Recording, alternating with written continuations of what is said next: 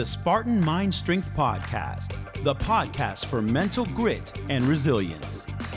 Hosted by V. Binga and Tim Ganley.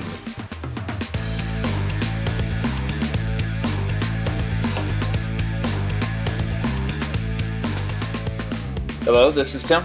And this is V, and we welcome you to another episode of the Spartan Mind Strength Podcast. This is actually a special edition because for the month of September, I am going to be a featured chef for U.S. Wellness Meats. Yep, and we're going to be talking on this series, which will be all of September, about why meat, not vegetables, but meat is actually a huge part of the ancient Ayurveda. It is what made people thrive. Exactly. Not just survive and not die, but thrive. Yes, that's the key word, thrive. Stay tuned, we'll be right back.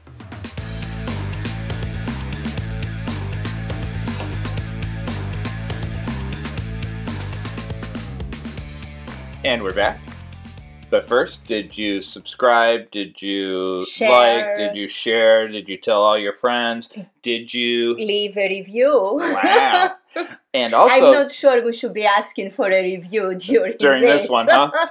And then did you start following U.S. Wellness Meats, an amazing company. Yep. But don't follow them, because if you do, we won't be able to get our meat from them because too many people will be buying meat. So U.S. Wellness is a company that we've been working with for several years. We get a lot of food from them, and they carry rabbit and duck and chicken and lamb, and I think I seen goat once. And it varies, yeah, because the idea is that cow, pig. Okay. Oh yeah, of course, yeah, and a lot of organ meat. Yes, and it varies. You never know, because they truly follow the process of Ayurveda in terms of that dynamic balance with the environment. It depends what nature gives, what time. Yep. And it's one of the few companies that we can actually find organ meat. Yes. I think so many butchers just throw out some of this stuff or save it for themselves, but it's usually very difficult to get a lot of the organ meat that we can get from them. Yep. So, and organ meat, when it's in a recipe, it's called offal. Yeah. It is OFFAL. I did not know that until they sent us a letter saying you're making some awful recipes. Yes, you actually read awful. Uh-huh. But it's like, no. They don't taste that bad. So, can you tell me a little bit, as we go into this, can you tell me a little bit about why raw because I want to go into vegetables first. Yes. And why there's this thought that Ayurveda is all about being vegetarian, and now I even see vegan. Yes. And some of the conferences that we went and taught at, they even wanted us to cut out fat. Yes. A lady got up and said that olive oil is terrible for you. You need to quit eating olive oil. You should only eat olives off the tree. And if you've ever ate olives off the tree, you'll never listen to that lady again. But they shifted. Some people are trying to actually shift Ayurveda even to be stricter. Yeah. And taking away more and more of the food that actually helps us thrive.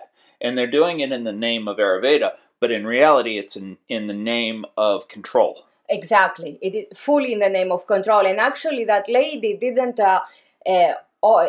just attack olive oil. She attacked ghee, which is the foundation of Ayurveda. Yeah, she wanted people to quit ghee. Yeah.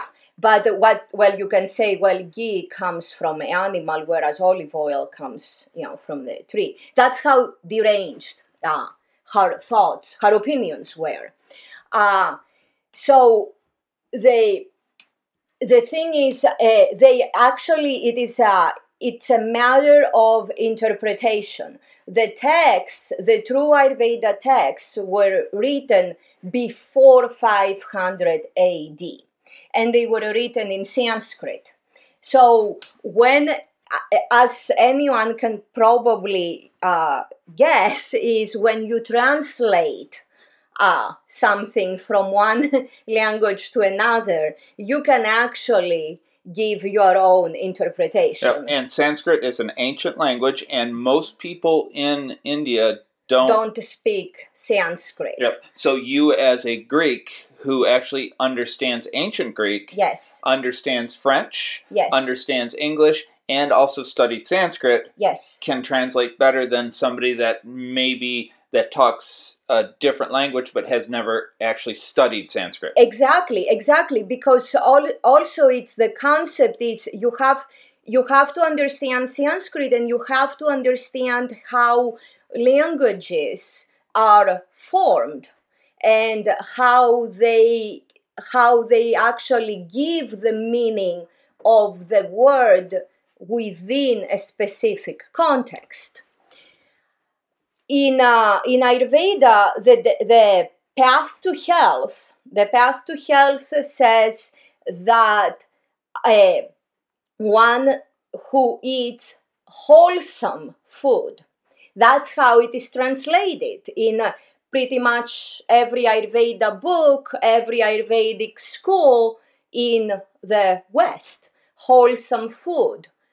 Well, what comes to mind when you say wholesome food today? Today I see fields of corn, I see fruits, apples, oranges. Exactly. Because we've been taught 6 to 8 or 7 to 9 meals of servings of fruits and vegetables. Exactly. And also when you add in there the concept of prana, which the life force, when you hear over and over that you want food that gives you life, food that has life and gives you life, and food that's fresh and not out of a bag, and all those other things they added to it, what are you gonna think? Uh-huh. So that's how they started pushing that in terms of Ayurveda, specifically saying, well, the text says this, and that's where I'm gonna take it. It is like they went to school to like 5th grade and never made it to 6th grade. Mm-hmm. It's like they only read that particular thing and never read studied, the rest of it. And never looked into more. Exactly. Also, I want to go into real quick is I was taught in one of my 200s that Raja, or tamas first, is meat, dead meat. Yeah. And tamas is bad. Exactly. So you want to get all of that meat out of your system. And then rajas is garlic, onions, coffee. Yes. So you want to quit drinking coffee, not drink alcohol. I think alcohol is rajas also, tamas. And then, but sattva is fields of wheat. Exactly. Fields of fresh fruit. Fields of all this stuff. And the only way you can become one with God, mm-hmm. or find that enlightenment, is to cut out tamas, cut out raja, and cut out sattva. And go to sattva, but then when sattva, you have to get rid of sattva in order to find that enlightenment. Exactly. So at the end, you have to get rid of the fruits and vegetables and everything. Absolutely. And that's, But I actually think that cutting out coffee and meat might be more hell than enlightenment. Yeah, that's that's the whole thing of confusing the yogic path with what Ayurveda says. And that's actually the source of a lot of the confusion. Ayurveda was written by 500 AD. Ayurveda was before written... 500 AD. Yes, before 500 AD. Everything ends there. It was written to help people thrive. Ayurveda was saying this is the idea of what you should be doing to be as healthy as possible in the full sense of the term health, which we'll get into it a little bit later. The yogic path is to actually, as it was interpreted through the Yoga Sutras, and that's how most people take it, is is about dying, finding that enlightenment, becoming one with God, eliminate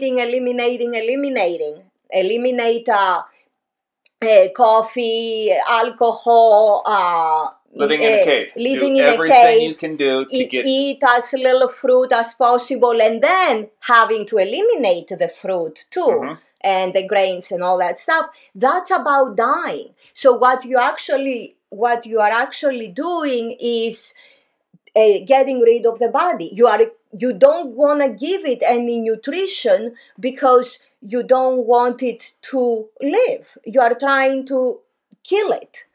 So you are actually trying to eliminate the body to go into a complete different level that you may find, you may not, it depends. And then actually move on to a different dimension, whatever you want to call it. Let's move on to a break, and we'll be right back in a couple minutes. Stay tuned. Do you like what you hear? The Spartan Mind Strength podcast is available on Apple Podcasts and all other popular podcast destinations. Please subscribe today and consider leaving us a rating and review. It helps us spread the word and help others find our content. Don't forget to leave a comment and any questions you may have. Tim and V would love to hear from you.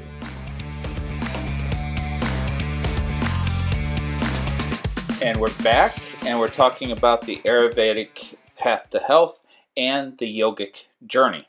Two different things. Yes. Ayurvedic path to health is about being healthy so that you can thrive. Yes. The yogic path is to find enlightenment so that you can die. Exactly. And actually the path to health, the Ayurvedic path to health, starts with one who eats wholesome food and ends with and serves others.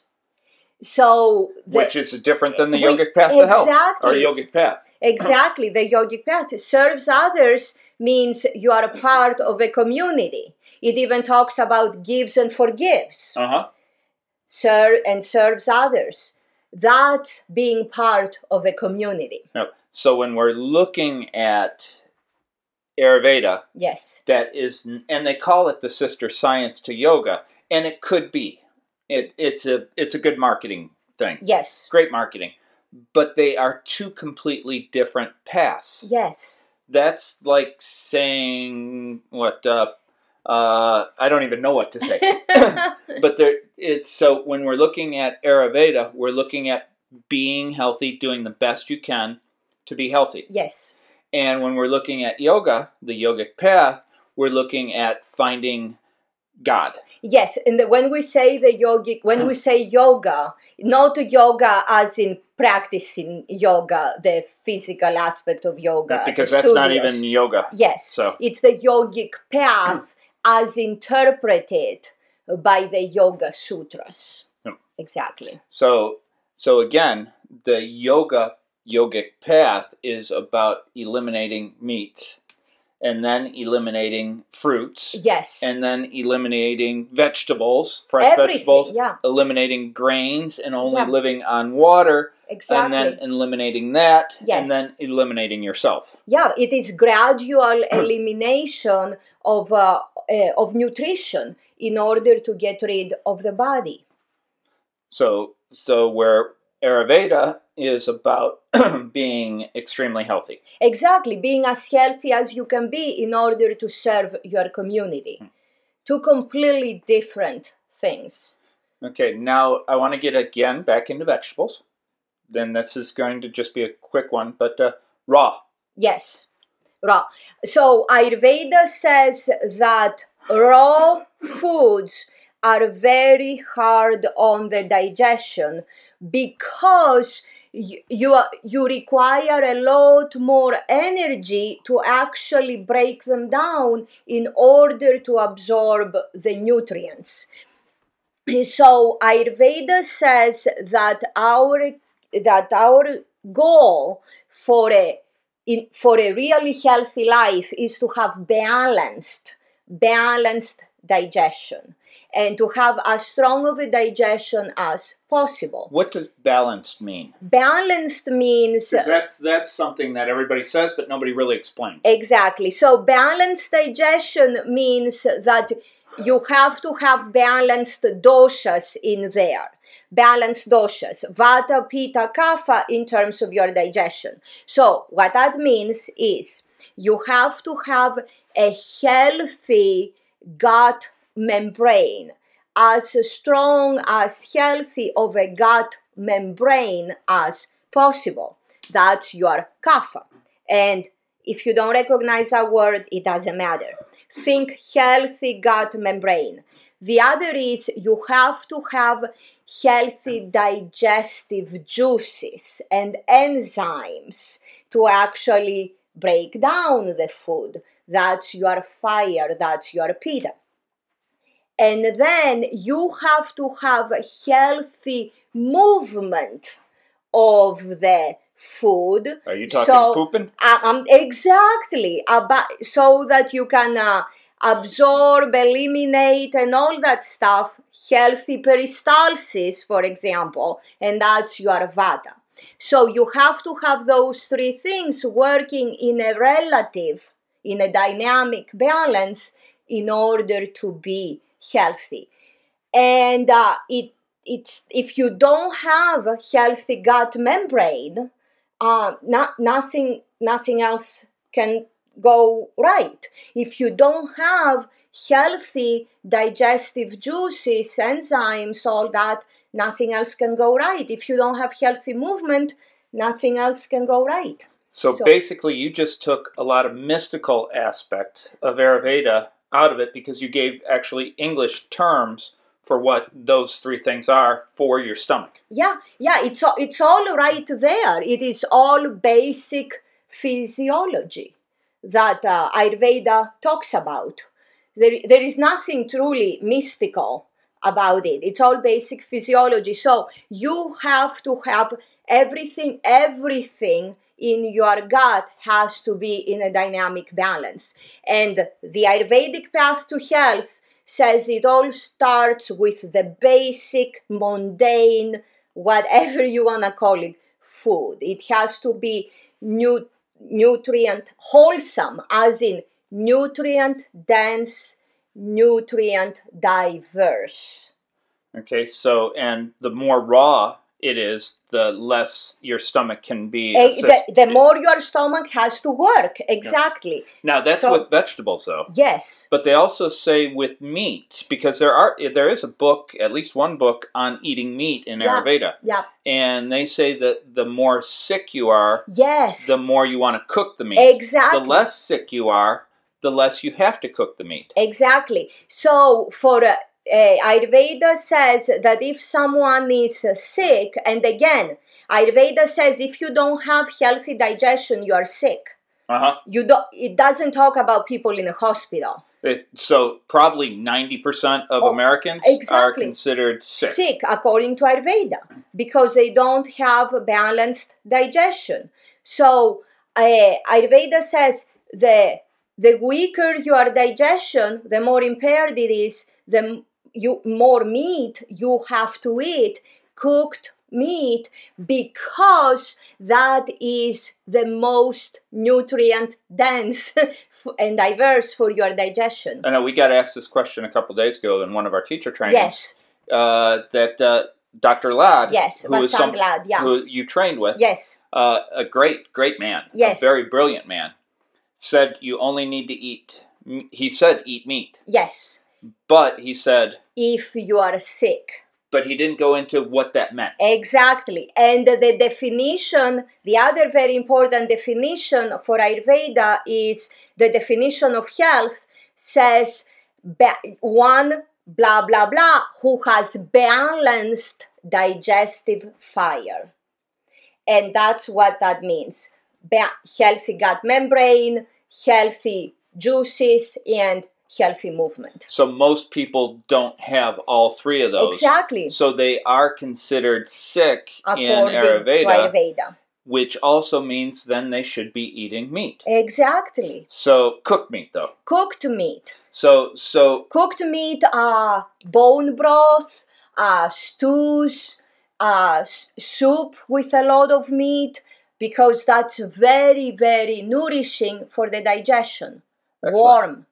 So I would just want to call this this little one here and say we're September 1st. September 1st. The Ayurvedic Outlaw. The Ayurvedic Outlaw Chef, yeah. Is going to be... is featured for U.S. Wellness Meats. Yes. And they're doing a giveaway. Exactly. In honor of the Ayurvedic Outlaw. The Ayurvedic Outlaw Chef. And all the details are in the show notes here. And also on all our social media and their social media. So if you go and do what they say, you could win over $100. I think it's $150. Of really, really good, nutrient-dense and diverse food.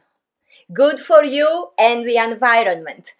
Until the next one, Namaste Kala. May we all be well, adapt, and thrive.